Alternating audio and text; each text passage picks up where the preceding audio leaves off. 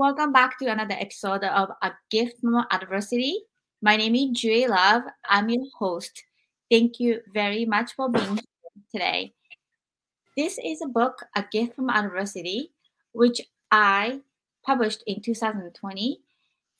Subtitle is Overcoming Sexual Abuse, Domestic Violence, Bullying, and Homelessness. I started to write this story to not only advocate for myself, but for others.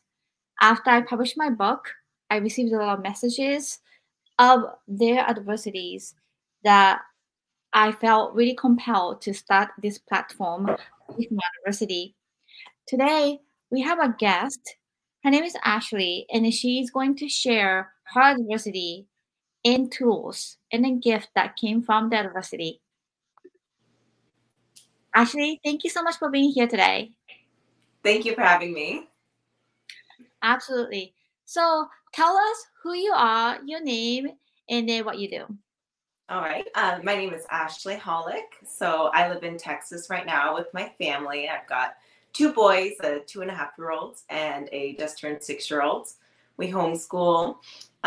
We moved from California, so we've only been in Texas for about 1.5 years. So that's kind of where I am at right now. I did, just start my own coaching business that kind of stemmed from my adversity. So you mentioned about the coaching business. What is your coaching business and the website that people can learn more about? So right now I just have my Instagram, and inside of my Instagram, I have my little link tree in there that has some of my offerings that I currently have. But yes, so I'm a mindset coach and manifestation coach, serving mamas right now to help them find more time in their life and manifest a life of abundance and ease. And what is your Instagram handle?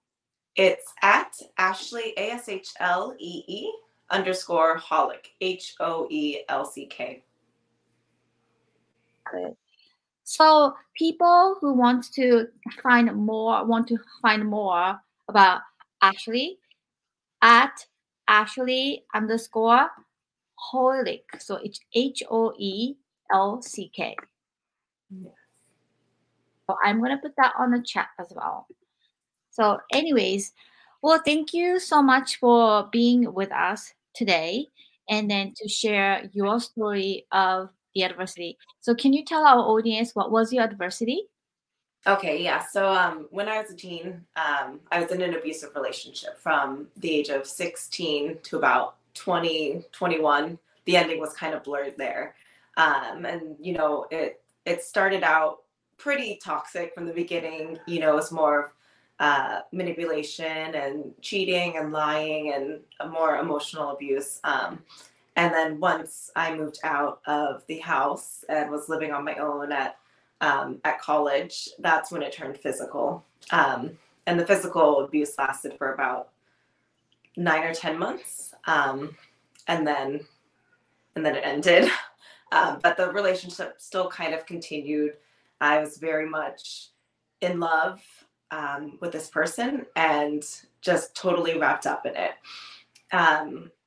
Once I finally broke free from that relationship and I started to kind of heal myself and focus on like the positive and things like that, and kind of started to change my life and build myself back up again. I ended up not having a lot of self-worth and a lot of PTSD, anxiety, depression, all of that. So it took a while to grow. And then I always had back pain after. Since I was 21, I had really, really bad back pain. I was throwing my back out once or twice a year.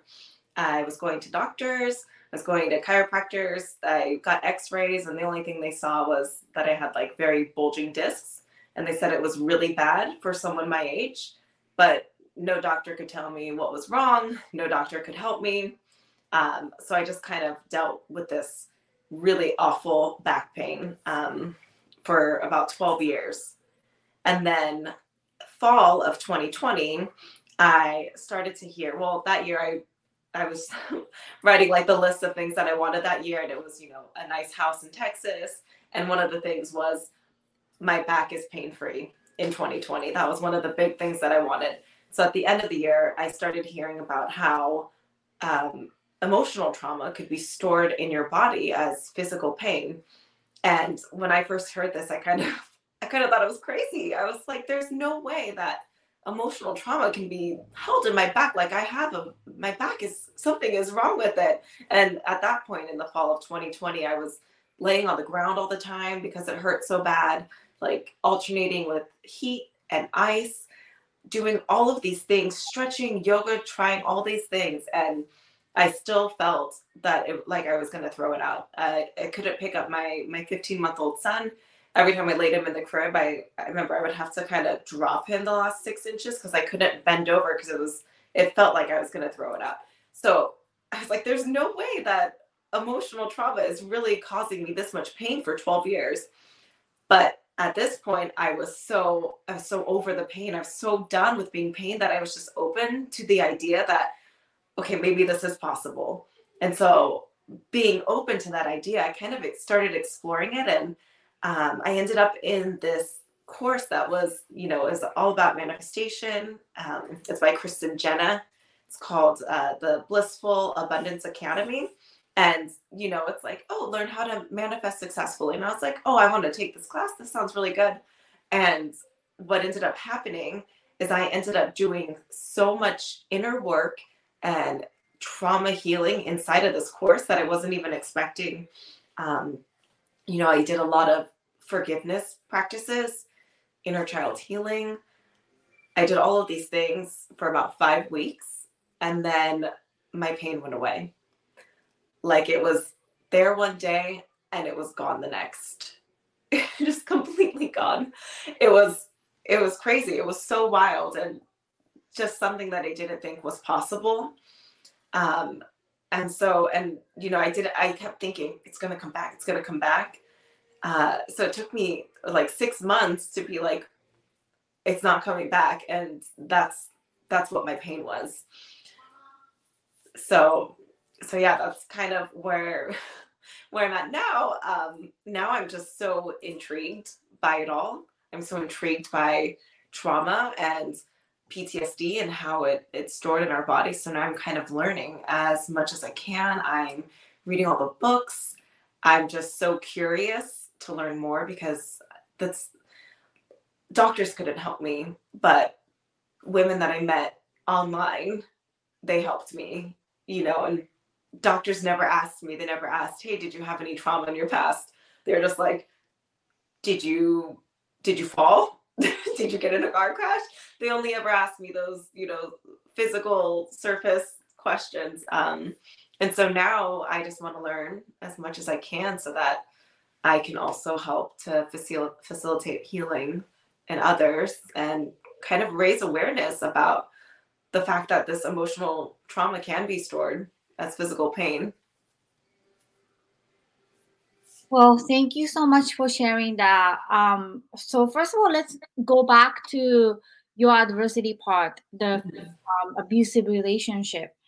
And a lot of us go through that, and I went through that as well. And then I'm reading a book from my friend LaVon Gordon, who started a Love Life Now Foundation, which helps the DV victims, domestic violence victims.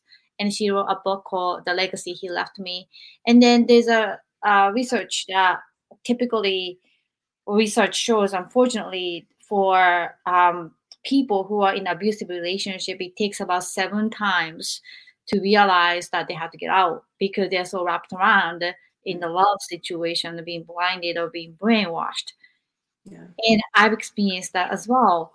And first of all, I'm very sorry that happened to you, and the physical abuse that happened to you, as well as the emotional abuse. So going back when you are in that adversity, in that situation, crisis, how were you feeling when you were getting, especially physically abused? How was I feeling? I was feeling pretty bad, but I was so in love, and this was a very manipulative person too. So he he knew that I was emotionally weak when he met me. He knew that I was already experiencing a lot of depression and anxiety. 6 months prior to meeting, I had actually gotten raped by a friend, and so I was dealing with all of that. I was very, very depressed about it, especially because my friends thought that they didn't believe me. So I like stopped. I lost a bunch of friends because they didn't believe me, and they said that I wanted it, and I did not. And so when I met my ex, he was like, "So what's your story? What's going on with you?" And he knew that I was hurt, and so I remember very early in the relationship, he said, "I'll never hurt you. I'll never hurt you like that. I'll protect you." Yeah, right. Red flag. But I was 16. I was 16. I was so young. And so I just fell in love, and I didn't really know. And it was, everything was just like so progressive, like very slowly. It was just like little things. Like, I'm half Mexican, so I have very curly hair. And so it's just little things like, I think your hair looks better when it's straightened. But to the point that I would never leave my hair natural. I would always straighten my hair because I knew that he preferred it that way. And it was just, everything was controlled, and everything was micromanaged about me. But I didn't think it was bad because I felt like, well, he loves me. He's doing it because he loves me. Um, but by the end of the relationship, I felt like an empty shell. Like I felt like an empty shell of a person. He constantly told me that I needed to lose weight. I was 115 pounds and 5'4". And so because of that, I ended up dropping down to like 100 pounds in a year. Like I just lost 15 pounds in a year, um, just to kind of be the ideal thing, just to be whatever he wanted. And by the end of it, I didn't even know who I was. I had no self-worth. I had no happiness inside of me. Um, it was hard. It was really hard. Took a lot to build back up. And how did you get out of that abusive relationship? Like, what was the tipping point that you realized that this is really abusive relationship that I need to get out? And how Mhm. did you realize it, first of all? And how did you get out of it? Okay, yeah. So I realized that if I didn't get out, he would end up killing me. There was a couple of times where he like made me pass out from strangling me. And I was like, if I don't get out of this, like it's gonna escalate until I die. Um, and it's gonna sound very crazy, but it wasn't even me who got me out of it. It was like my subconscious. Because one day he was hitting me and he was beating me, and I was like laying on the bed on my back. And then, like, I don't even remember this happening. I always describe it as I saw red, and I, I mentally wasn't there, and I just started fighting back. And I think that he could tell that something inside of me had snapped because he started putting his hands up like, whoa, whoa, whoa, stop, stop, stop. And I'm laying on the bed, and I'm just like freaking out, screaming and kicking. And so I kicked his hands while they were out, and he was in extreme pain. Um, and then I stopped. I like snapped out of it and was like, "What happened?" Like, "Oh my god, are you okay?" And he went to the hospital, and I had shattered two bones in his wrist, and so we had to wear a cast for a long time. But that was the last time that he ever hit me. So it was like my subconscious stood up for me in that moment, because I wasn't brave enough to do it. And even after that, the relationship didn't end. He never hit me again. And I think he kind of knew that he had lost control over me, and that he was never going to have the same control over me as he had before.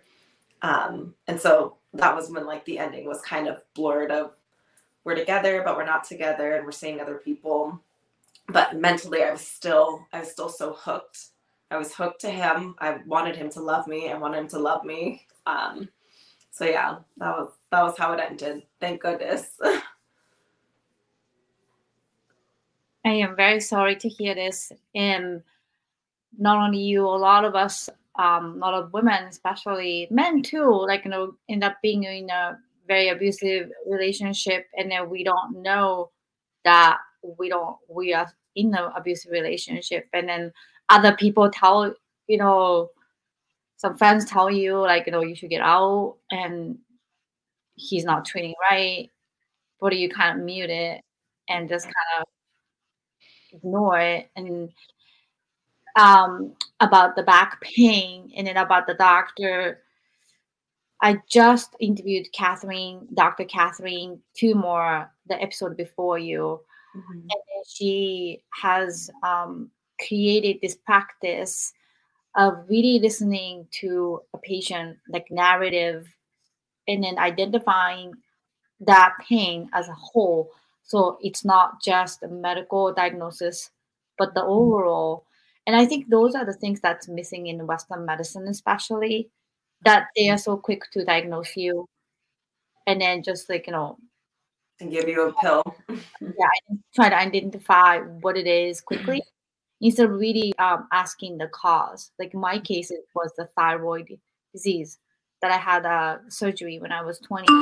And then later on, I discovered when I was like learning Reiki, that throat chakra is where you advocate for yourself. And I could not advocate for yourself. I could not tell about my child sex abuse. Mm-hmm. So it manifested it to my thyroid gland, and they ended up removing it, and I ended up having hypothyroid and hyper. So I've been dealing with this. So my case is that. So I think the approach that we have is a little bit quick to diagnose all these things, manifestation. But anyways, thank you so much for being brave and then sharing that.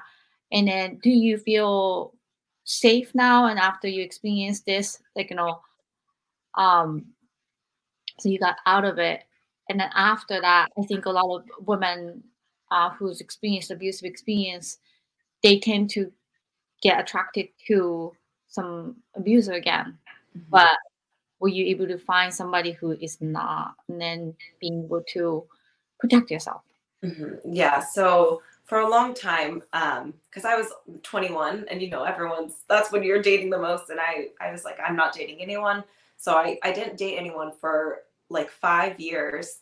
And then I met one guy and he really wanted to date me. And I kept saying, I don't want to date you. I'm not dating anyone. I had very strong walls up. I still, coping my PTSD triggers. I had a lot of really, really bad triggers, really bad anxiety.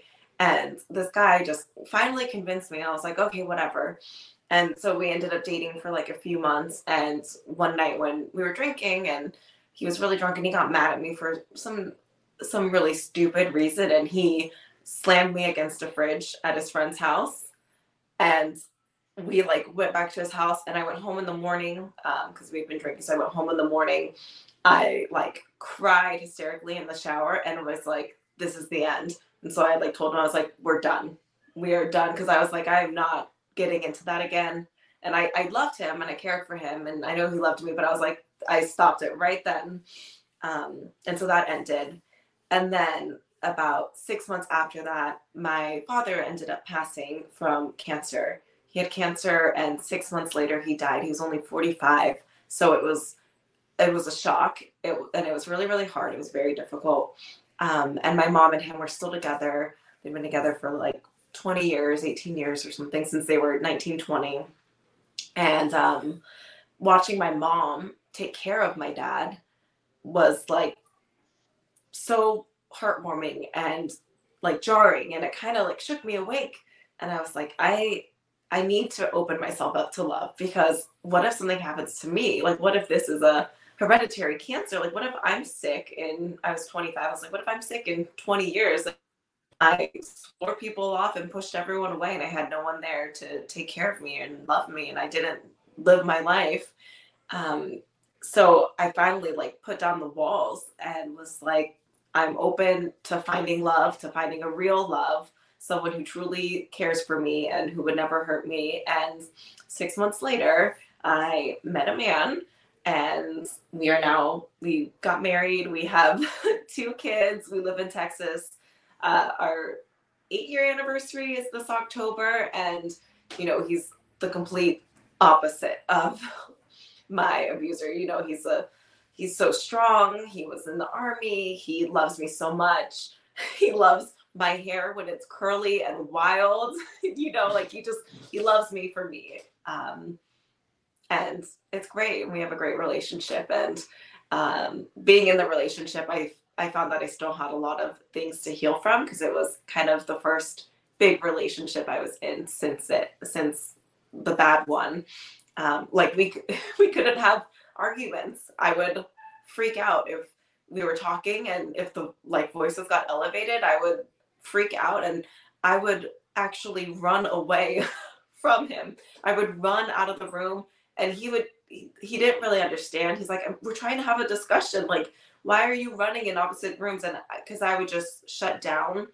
I felt super overwhelmed, and it was hard for me to take in the information. And all I could think was, I'm not safe. I'm not safe. Even though I was safe, like he wasn't going to hurt me, but it just triggered that physical reaction inside of me. And it took me a long time to finally be like, just because we're having an argument doesn't mean that I'm not safe. And once I was able to do a lot of my own work and my own healing, our relationship got even better and stronger. So yeah. I completely understand. My first marriage, I was suffering with PTSD, and I didn't really know that I was suffering from it. And then even when we went to St. John, this most beautiful place on the earth, that I had gotten like triggered, and then I kind of like cocooned myself, and then really wasted a lot of times in my life of being triggered. So now I want to switch a conversation from adversity part, but the tool that you use to overcome, and the reason why is there are so many resources on the internet or book.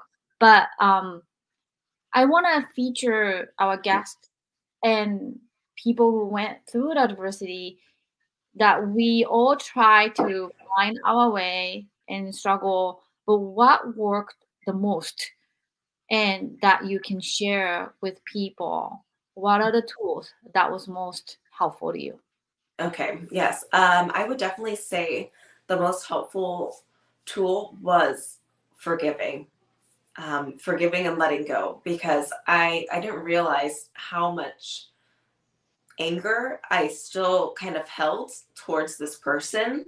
And so, I was guided to write a letter. And in this letter, it was like, don't be nice in the letter. So I wrote everything out. I said, I hate that you make me feel this way. I hate that you took away my life, and blah, blah, blah. Just went on and wrote all of those things out, got it out of my body. And then after that, I found the lesson and the growth in it. And I realized, but because that happened, I made me a stronger person. It made me a kinder person. It made me want to help others who are in my situation. And so I just wrote all that out, and did the Hawaiian prayer. I don't know how to say it out. The Hoano Ponon. It's like the thank you, I love you, please forgive me, I'm sorry. And then I wrote that out a bunch, and I forgave him. And there was a lot more to like the forgiveness practices, but I basically was like, I forgive you. I release you. I release all energetic bonds between us. And I did cut like a cord cutting meditation, and I cut all the cords that tied us together. Because at the end of the day, like, I'm holding on to it. If Mm. it's eating him alive, I don't know. We don't have contact, and I'm not going to contact him. But it's eating me alive, and it was only hurting me to hold on to it. And that's not fair. It's like, we already had a horrible time together, and I don't need to keep letting it hurt me anymore. So I finally put, the past in the past. I forgave him, which forgiving him does not mean that what he did was right or that it was acceptable. Forgiving him to me just means that I release it. I release it, it's gone, and I'm not going to wish ill to him anymore, because it only hurts me. Yes.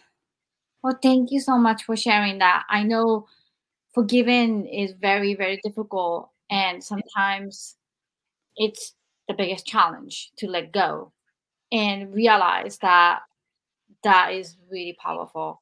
My book, I talked about forgiveness, and I came up with my own way about the forgiveness, which is to forgive myself, to not forgive the perpetrator. Because some of the crimes, some of the things that's not forgivable, but you can forgive yourself for not forgiving somebody. And that was kind of my piece. Yeah. So everybody has different ways to come to the peace, to that adversity. But I like the cord cutting manifestation, meditation technique. I like that idea of cord cutting. Yeah.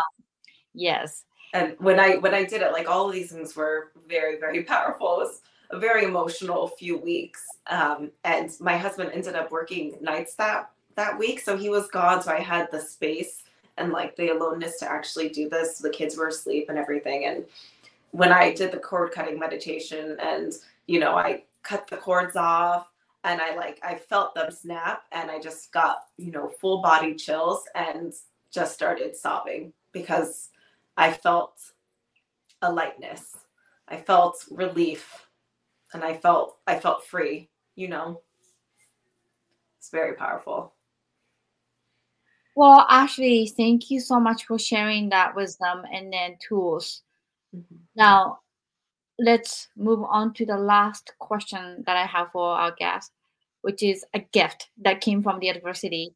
How do you say a gift that came from the adversity? I think that the gift now would be taking this full circle and helping women who have been through it to heal, to know that there's light at the end of the tunnel, and to not let it be their story. Like, that's not all that they are. So I think the gift is now I can help others and help others heal and turn it into something good. Can you share some testimony that some of the client that you helped, that you felt empowered, that you truly helped somebody turn around the situation? Not quite yet. I just started my program. I'm still working on finishing it up right now. I see. Yeah. So basically, a gift is that you learned these tools and then lessons that now you want to give back to Mm-hmm. other women or other maybe victim of the DV. Yes. So do you have any last message for our audience before we finish our program today? I think I would say, whatever traumas that you've gone through, know that they don't define you, and know that there's always the power inside of yourself, the power inside of you to heal and to grow and to move on. I like that a lot. Mm-hmm. Oftentimes those trauma, you feel like that's your fault, that's part of you, and that defines you, and then that's kind of who you are. You are weakness and you attracted it. Some people may blame you. So I really like You're that. broken. Yes. And I don't know why we do that to ourselves. I don't know why we're not kind to ourselves, but we tend to do that. Yes. So do you do a little bit of like self-affirmation, or like something that helps you to gain control after this? Yes. Yeah, I keep up with my mindset work. I do meditation every morning and every night. When I'm feeling super overwhelmed, the mantras I kind of like to repeat are I am safe, I am loved. And I do every morning, I write my gratitude, and I write usually like 10 affirmations or some sort of morning pages where I just kind of journal out my gratitude and things that I'm calling into the future and things like that. I just got to stay on top of the mindset work. It's I just like a muscle.